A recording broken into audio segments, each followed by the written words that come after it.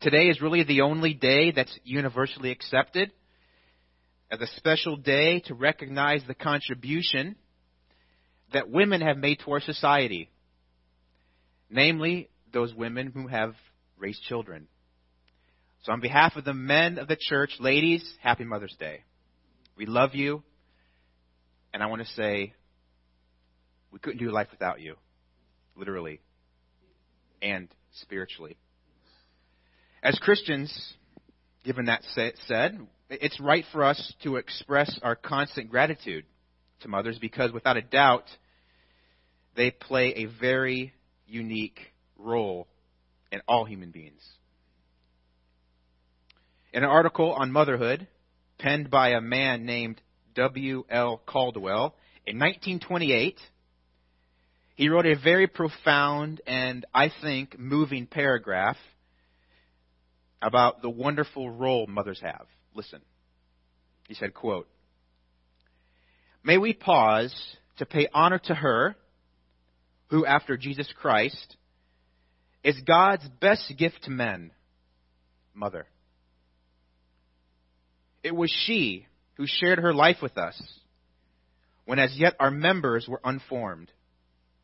Into the valley of the shadow of death she walked that we might have the light of life. In her arms was the garner of our food and the soft couch of our repose. There we nestled in the hour of pain. There was the playground of our infant glee. Those same arms later became our refuge and stronghold. It was she who taught our baby feet to go and lifted us up over rough places. Her blessed hands plied the needle by day and by night to make our clothes. She put the book under our arm and started us off to school. But best of all, she taught our baby lips to lisp the name of Jesus and told us first the wonder story of our Savior's love." Now that warm sentiment, I think, could be wholeheartedly affirmed by Paul. Because he wrote to Timothy, and he commended his mother and grandmother for being the human instrument to bring the faith to him. 2 Timothy chapter 1, verse 5, he told Timothy, "For I am mindful of the sincere faith within you, which first dwelt in your grandmother Lois and your mother Eunice. And I am sure that it is in you as well." So as I thought today, how admittedly it's not normal for me to break from our normal progression through the book I'm preaching through, I just felt compelled this Mother's Day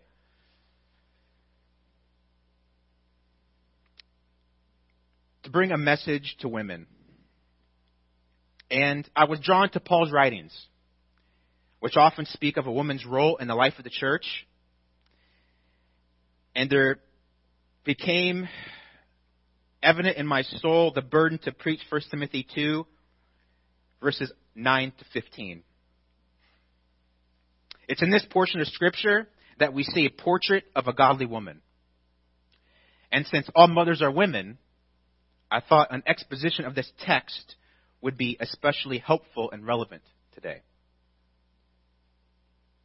The letter of 1 Timothy was written by the Apostle Paul to his son in the faith, Timothy. Paul led Timothy to Christ on his first missionary journey and added him to his team at the beginning of his second missionary journey. Young Timothy was put in charge as the pastor of the Ephesian church, which had serious doctrinal issues. It was a project church.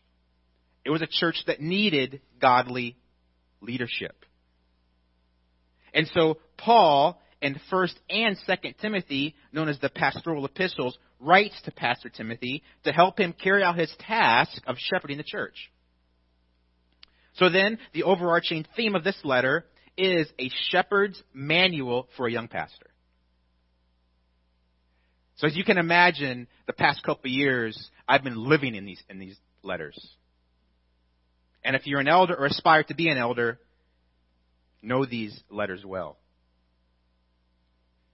The purpose of this letter, 1 Timothy, is explicitly summarized in chapter 3, verses 15 and 16. And it was simply to instruct Pastor Timothy regarding how the church ought to conduct itself. There is a way in which the church, when it comes together, is to conduct itself. There's a way we ought to do it. And one of the major issues that needed to be confronted and corrected was the conduct of Christian women in the assembly of corporate worship. That is the immediate application, that is the immediate context. However, it does have a broader application, as you'll see. So let's read 1 Timothy 2, verses 9 to 15. 1 Timothy 2, beginning in verse 9. The Word of God reads, "Likewise, I want women to adorn themselves with proper clothing, modestly and discreetly, not with braided hair or gold or pearls or costly garments, but rather by means of good works, as is proper for women making a claim to godliness. A woman must quietly receive instruction with entire submissiveness. But I do not allow a woman to teach or exercise authority over a man, but to remain quiet. For it was Adam who first was created, and then Eve. And it was not Adam who was deceived, but the woman being deceived fell into transgression. But women will be preserved through the bearing of children if they continue in faith and love and sanctity with self-restraint." In this portion of Scripture, there are 5 characteristics of a godly woman. 5 characteristics of a godly woman. These characteristics clearly reveal how a Christian woman ought to conduct herself in the household of God. The first characteristic is that a godly woman is modest. A godly woman is modest. Verse 9. Paul says, likewise.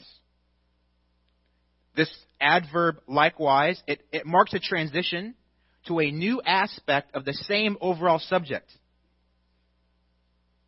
In verse 8, he had just discussed very briefly the conduct of men in the church gathering, and now he turns to that of women. Men are commanded to pray, and likewise women are commanded to adorn themselves in a manner fitting for worship. He says, I want women to adorn themselves. The word translated adorn, perhaps you've heard me explain this before. It comes from the Greek word kosmos, which simply means to arrange or to put in order or to make ready. So ladies, you are to prepare yourself for worship. Modesty does not mean women are supposed to come to church in their pajamas or intentionally try to make themselves look disheveled and disorganized. She's to arrange herself, make herself ready, but here's how she's to do it. With proper clothing. The word proper here again is derived from the same word cosmos, which means order, implying the opposite of chaos. And clothing here has to do more with the material clothing. It has to do with her whole appearance. Her whole appearance, not just her shirt and pants or dress. The obvious implication is that women here are to come to corporate worship ready to face the Lord and not to draw attention to herself at all. But Paul keeps going. This is why I like Paul's writings, because he's very detailed in his prescriptions. He says, I want women to adorn themselves modestly and discreetly with proper clothing. Okay, what's proper clothing? Well, he tells us. He tells us. Not with braided hair. He's not saying that hairstyles are bad. But he's calling out those women who have showy and extravagant hairdos that would distract people from trembling before God. That's not modest or discreet. And you think of, like a prom or a wedding, where the ladies, you spend a lot of time and maybe money. I don't know how much it costs, but the hair is just very extravagant and it looks beautiful. And when you walk into the room, people are like, "Wow, you look so gorgeous. I love that hair." And that's great. And there's a time for that. That's fine. But that's not for church. And then he says, gold or pearls. Again, he's not saying that you can't wear jewelry. Women in that culture often wove gold and pearls and other jewelry into their hair for the purpose of calling attention to themselves to flaunt their wealth. That's not modest or discreet. Or costly garments. Again, he's not saying that you can't have expensive, fancy clothes in your closet. But he is saying that expensive clothing is not to be worn in worship because it could shift the focus on her. And that's not discreet or modest. Now you say, well, how do I know what type of clothing should be considered costly garments? Well, perhaps back then it was easier to discern that. Because the social class was so polar opposite, right? So in our culture, we have knockoffs, right? They look like the real thing, but they're not. And then you have people who wear very cheap clothing, and you could tell. And then you have people that, I don't know, maybe shop at Nordstrom's or something. And you could tell, it costs a couple bucks to buy it. The purpose here is not to judge every single person's shirt and pants.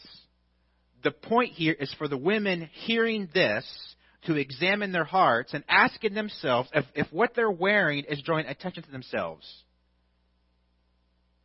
There is a time to flaunt hair. There is a time to flaunt your outfit. There is a time to wear all types of jewelry to draw attention to yourself. The bride in a wedding, all attention is on her, right? When I officiate weddings, I told the dude, hey, it ain't about you, man.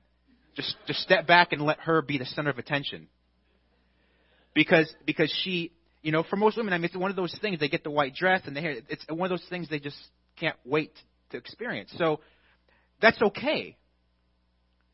But when we come to church, ladies, it's not about you, right? It's not about drawing attention to yourself. It's about drawing attention to God, right? That's what Paul's getting at here. And that's the common thread that weaves this verse together, isn't it? It's self-focus. In our culture, women are so judged by their appearance, aren't they? More than men are. Or maybe men just don't care that much. But in our culture, women are judged so harshly by how they look. So therefore, they are bred and they are trained to dress in a way that will attract attention to themselves so they can feel loved and wanted.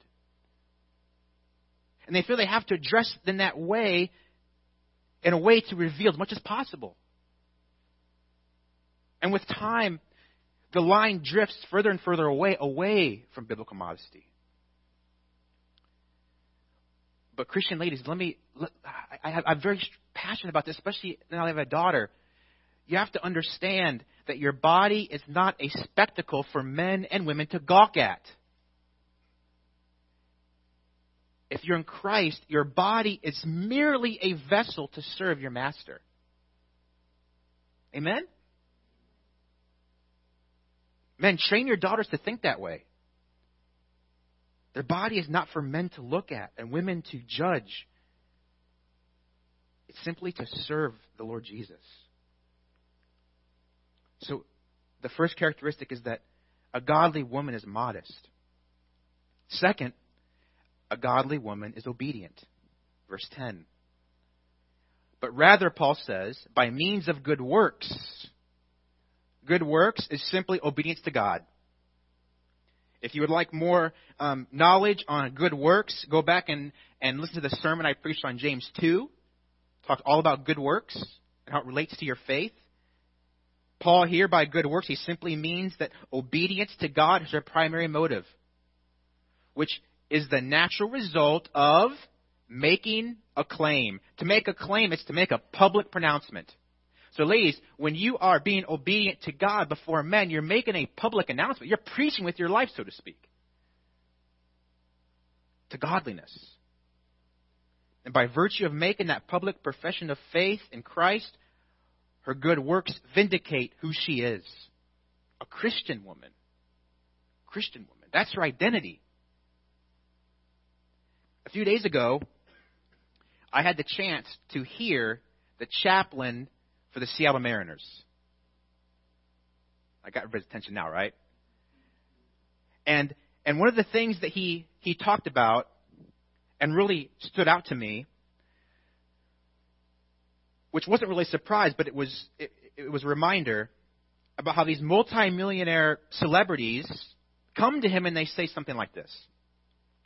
I'm living my childhood dream of playing professional baseball in front of 40,000 people. And what little boy doesn't fantasize about being, a famous baseball player? He says, I'm living that dream. I have more money than I know what to do with. And then he says, I feel alone. I don't even know who I am. And so he says these baseball players that we tend to idolize, they're some of the most depressed, lonely people on the planet. And you know what that kind of language reveals about the person?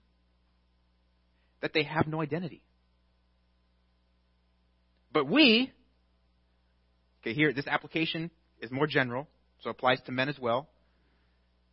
We who make a claim to godliness, we who profess to be Christians, we know who we are, don't we? We don't have to wonder who we are. We don't have to wonder what our identity is. We are slaves of our master.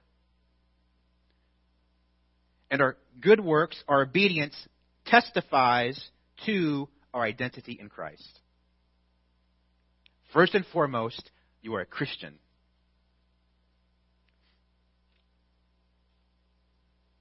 Who is obedient to Christ. The third characteristic of a godly woman is she is teachable. In verse 11, a godly woman is teachable.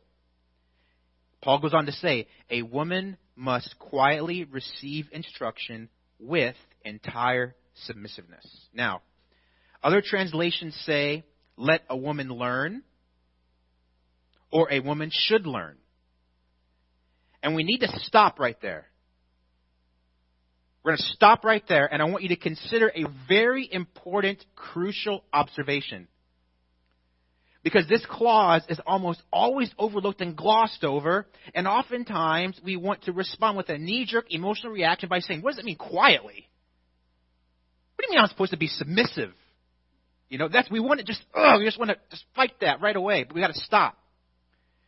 In reality, this phrase, let the women learn, was a radical statement. And I'm going to explain to you why. Because while women were not barred from attending synagogue, neither were they encouraged to learn. In fact, if you do a study of the background, you'll see that most rabbis refused to teach women. And some likened teaching women to throwing pearls before swine. But just like how men in the church today, wielding tradition over truth as justification for abusing women, the first century Jewish view of women was also traditional. It did not come from the Bible. Women in the Old Testament were also recipients of the Mosaic Law, not just men. Women in the Old Testament were to teach it to their children, not just men, which implies if they were going to teach it, they had to learn it, right? Women in the Old Testament were equally protected by the law, not just men.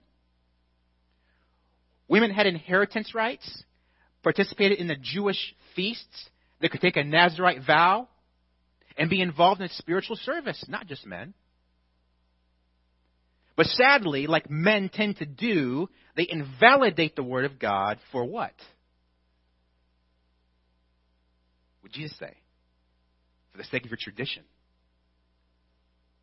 The Greek culture wasn't much different than the Jewish culture. Listen to this. One commentator said this about Greek culture. The respectable Greek woman led a very confined life. She lived in her own quarters, into which no one but her husband came. She did not even appear at meals.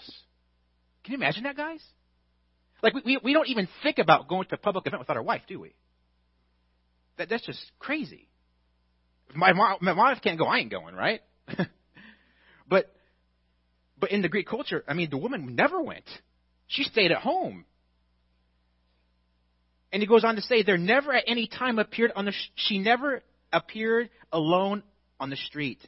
She never went to any public assembly.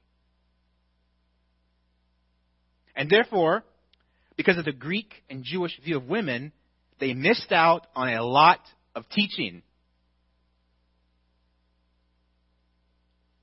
And if their husband didn't teach them, they were totally ignorant. And now, little old Paul comes along, a traitor to the Jews, a terrorist to the Christians. He comes along and he says, let the women learn.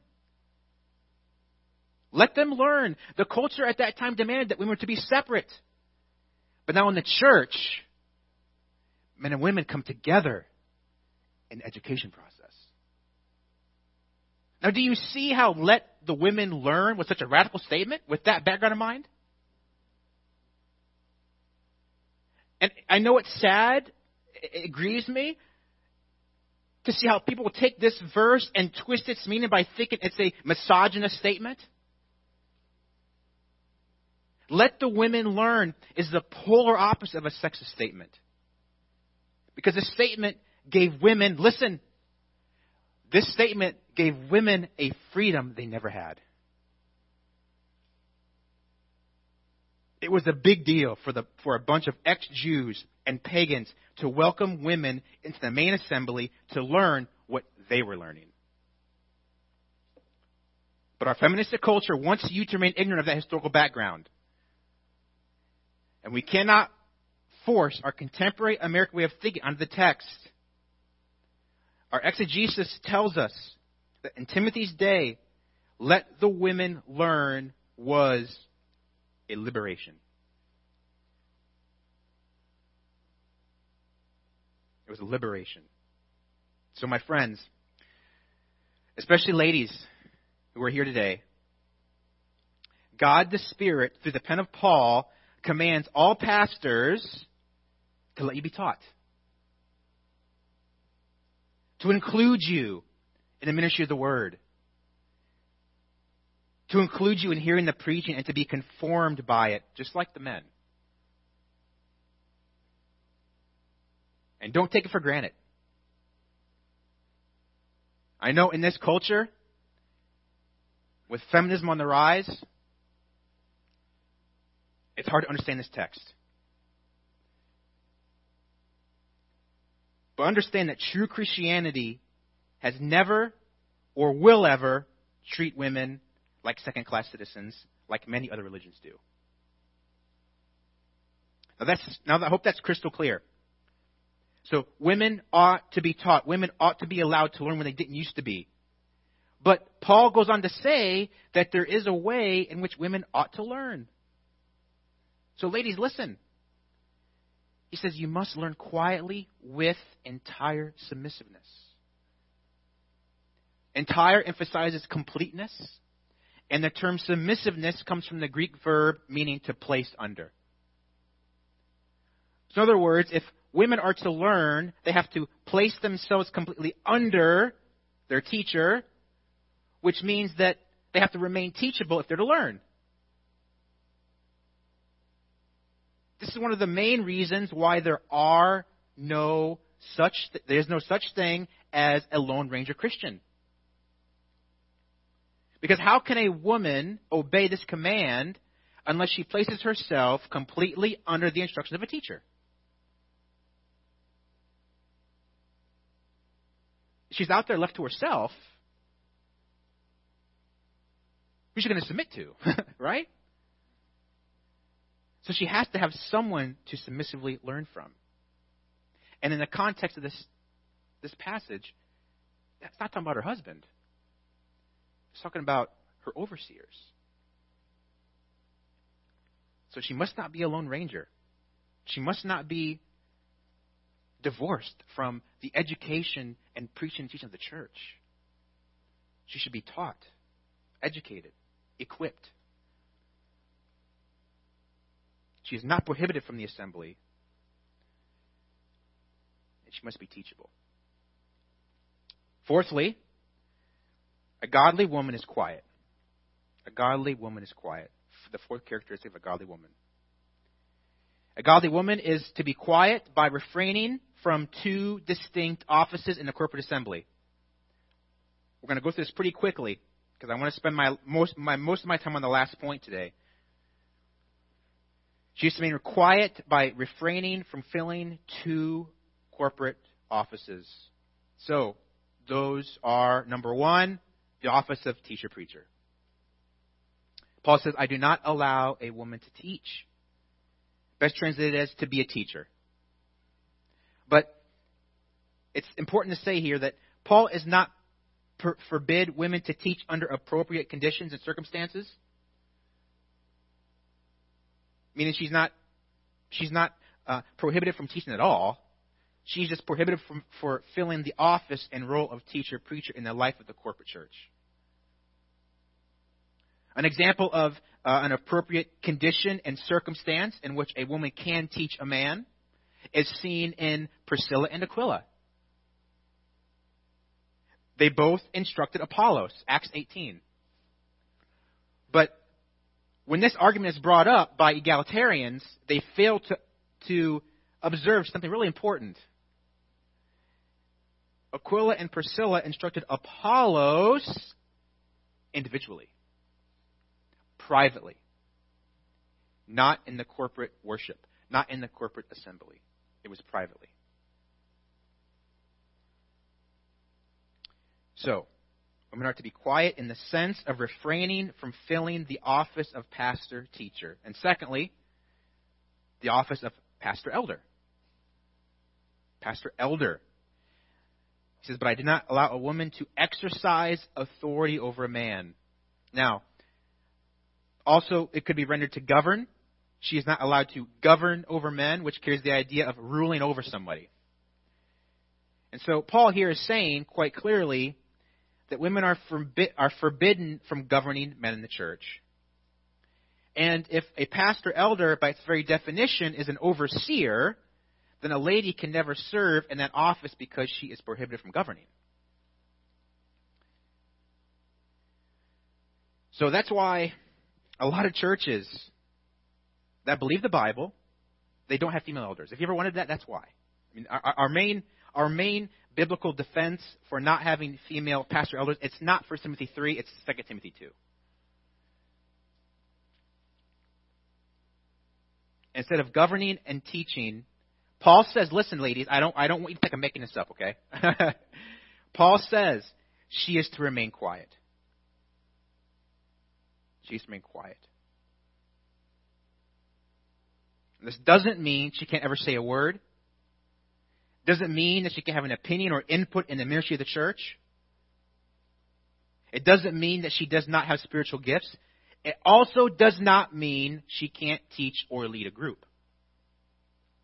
In fact, the opposite is true.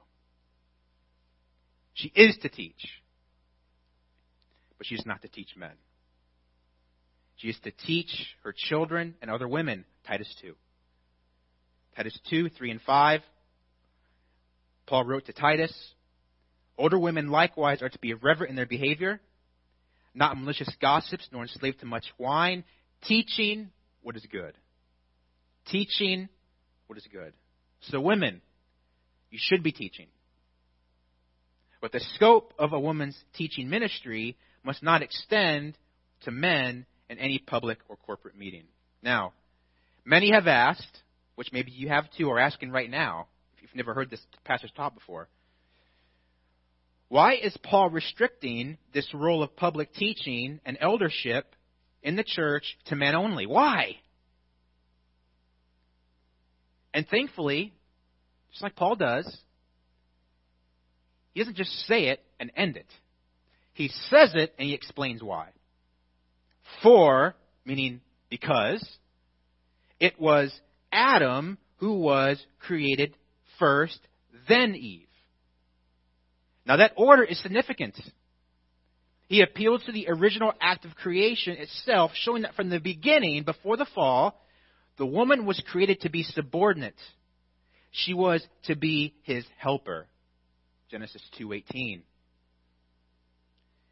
And again, this design does in no way, I feel like we always have to make that caveat, this design does not mean that men are inferior or that women are somehow not equal in value or dignity.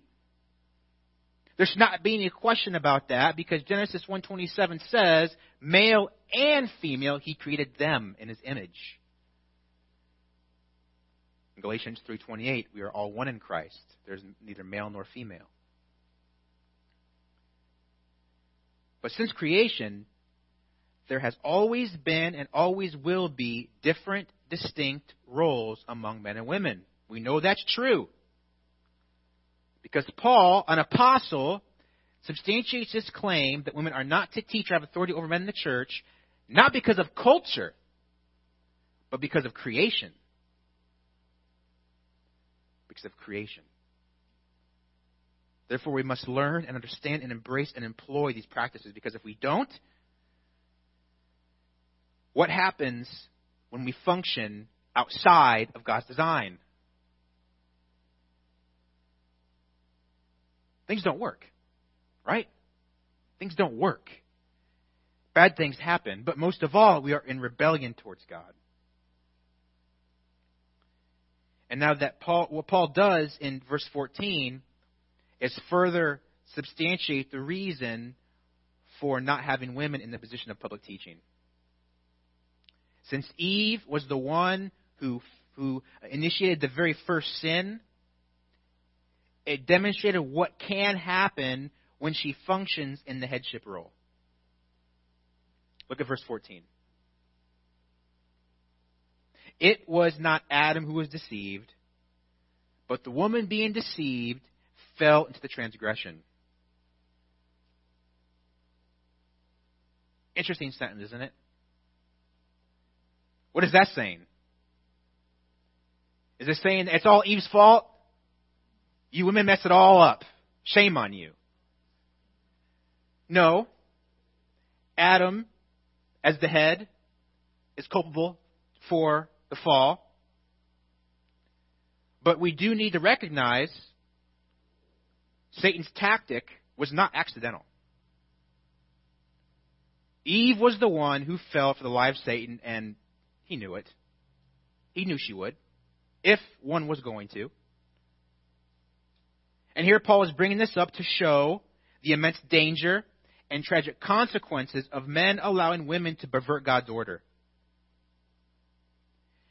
The fall of the entire human race, which led to depravity and judgment, was not simply the result of disobedience to God's command,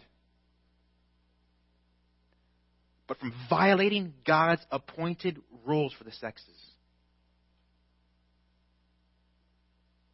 And therefore, it is imperative that you, as a member of this church, know and fulfill your role. Men,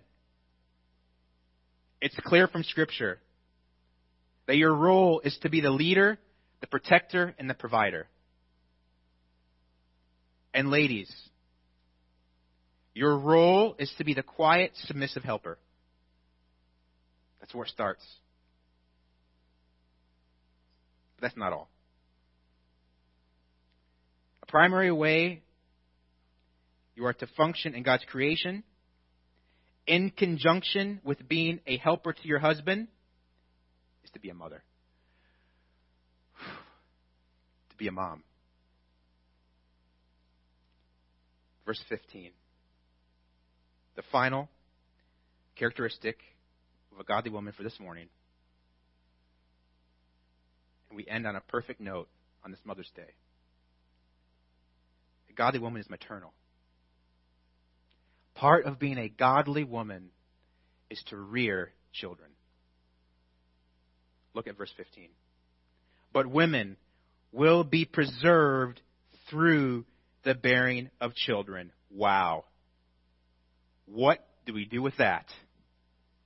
Some translations say, but women will be saved through the bearing of children. The word comes from the Greek term meaning to deliver. Salvation. Is a woman going to inherit eternal salvation by having babies? No, of course not. That's not what it's saying. If that were the right interpretation, then women who never marry or can't have children have no hope. Sorry, ladies, the gospel won't apply to you. That's not what it's saying. Some say it means that she will be physically delivered from death in childbirth. That's just ludicrous. Because women have died in childbirth. So what does it mean? What does this quote-unquote controversial verse mean? Well, she is going to be delivered from something, and that's this. She is going to be delivered from spiritual uselessness. By having children, women are delivered from spiritual uselessness.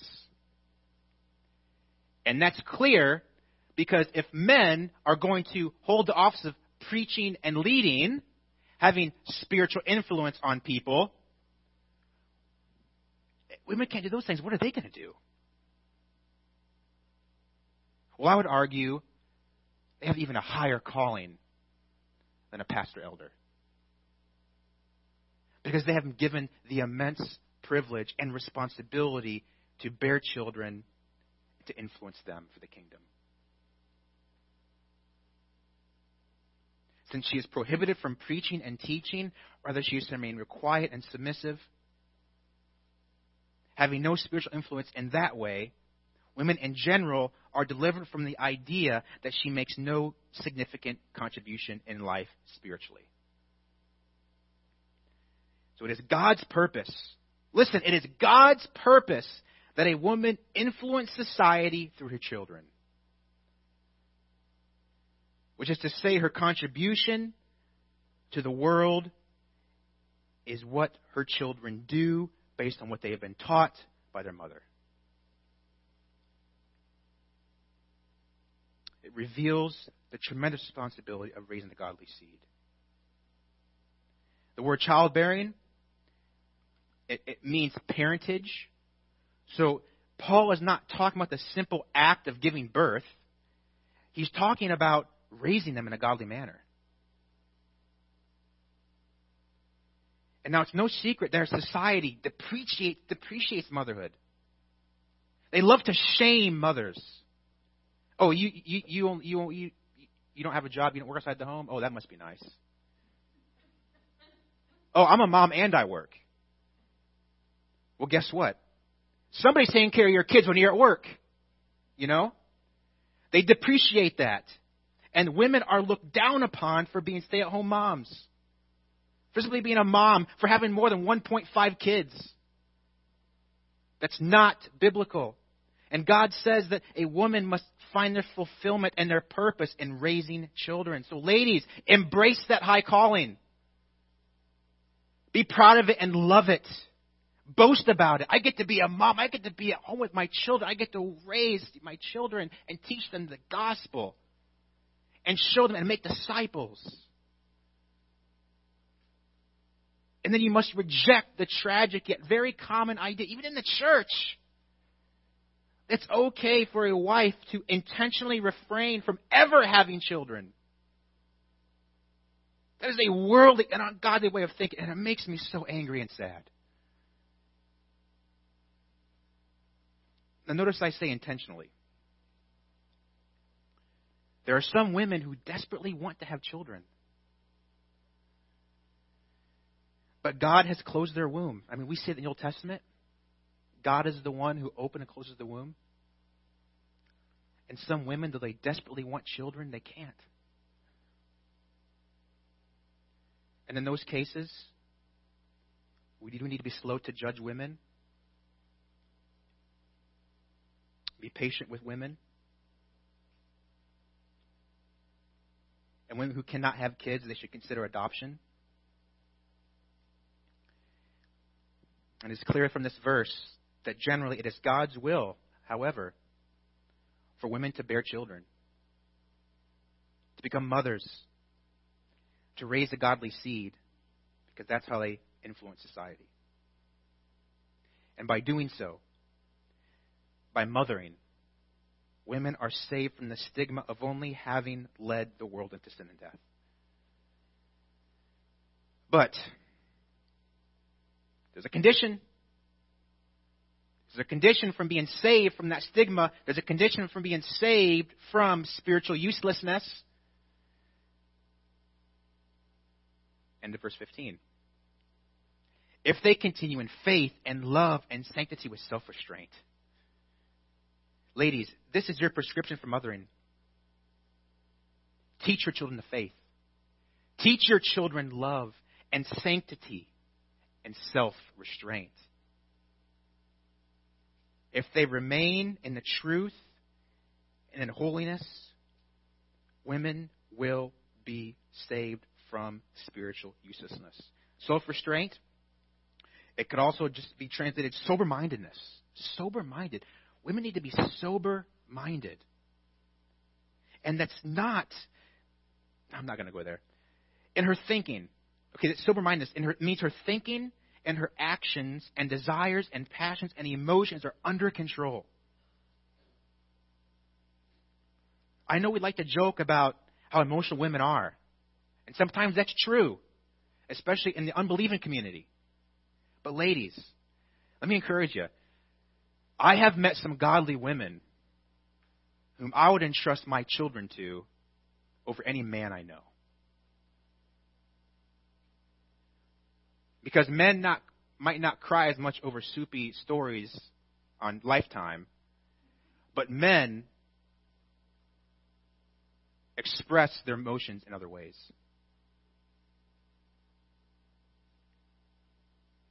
So this is a picture of a godly mother. She's an example of faithfulness, unconditional affection, and holiness.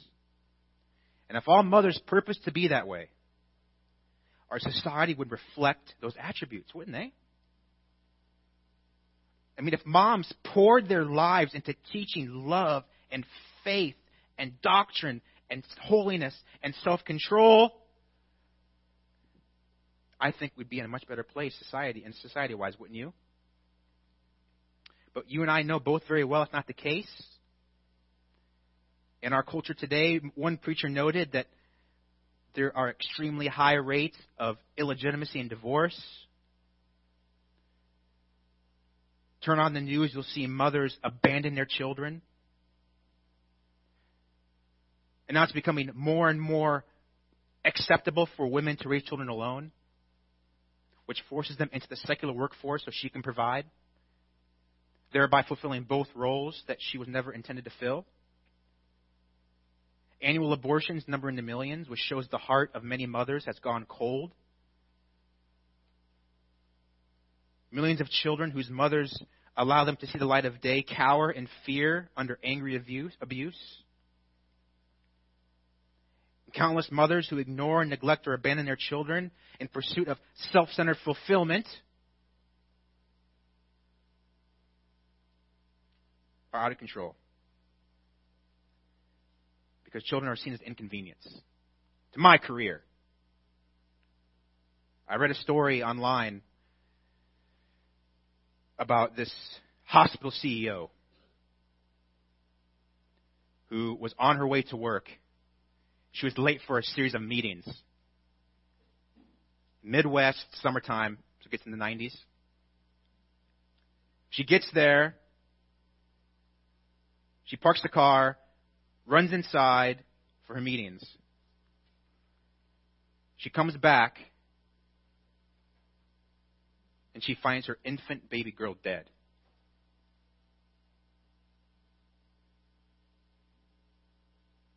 Why?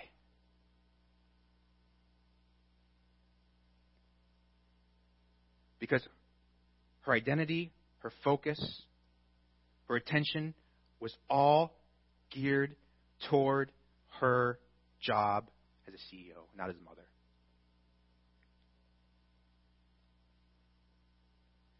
Needless to say, there is a dire need for godly mothers to be and to do what Paul is describing here in this portion of Scripture. So my dear Christian women, please do not be deceived into thinking your influence in this world is supposed to be through your work outside the home. God's will is for you to have your greatest influence in the work done in the home with your precious children.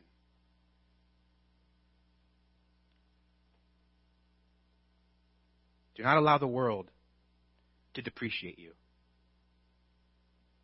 Do not allow the world to scorn your role of motherhood. Do not be forced into exchanging it for some temporal feeling of worldly accomplishment.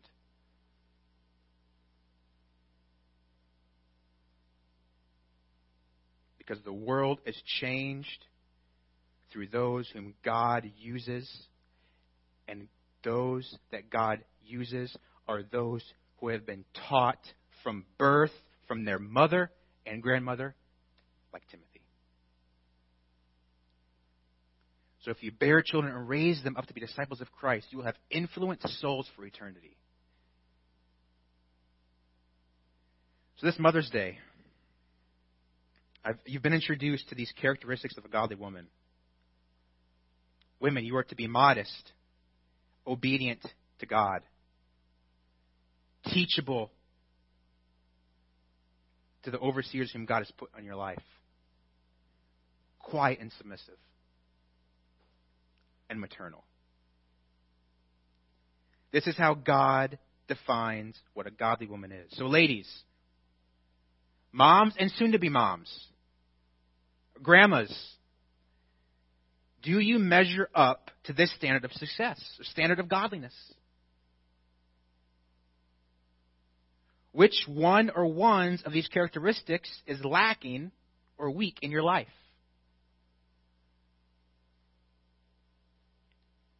And now that you have just been instructed about what these characteristics are, with God's help and His enabling, you can conform to these characteristics. You can meet them. But not only can you, you must. Because that's what the Word of God says. Amen? Let me pray for you. Lord God, thank you so much for this time together. Thank you that you have given us your sure word, your prophetic word made more sure than any worldly wisdom or psychology or philosophy or experience. Oh God, I pray for the ladies here, the sweet ladies here today, that if any are discouraged and depressed and weary, I pray they find their identity in you. They find fulfillment in their God-given role.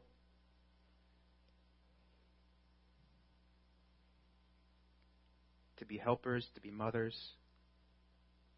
to be learners, to be teachers. Thank you so much for our mothers who have given us life and have tenderly raised us and have been there for us whenever we need them. I love you, Lord. I love this church. And I pray for our sanctification this morning. In Jesus' name, amen.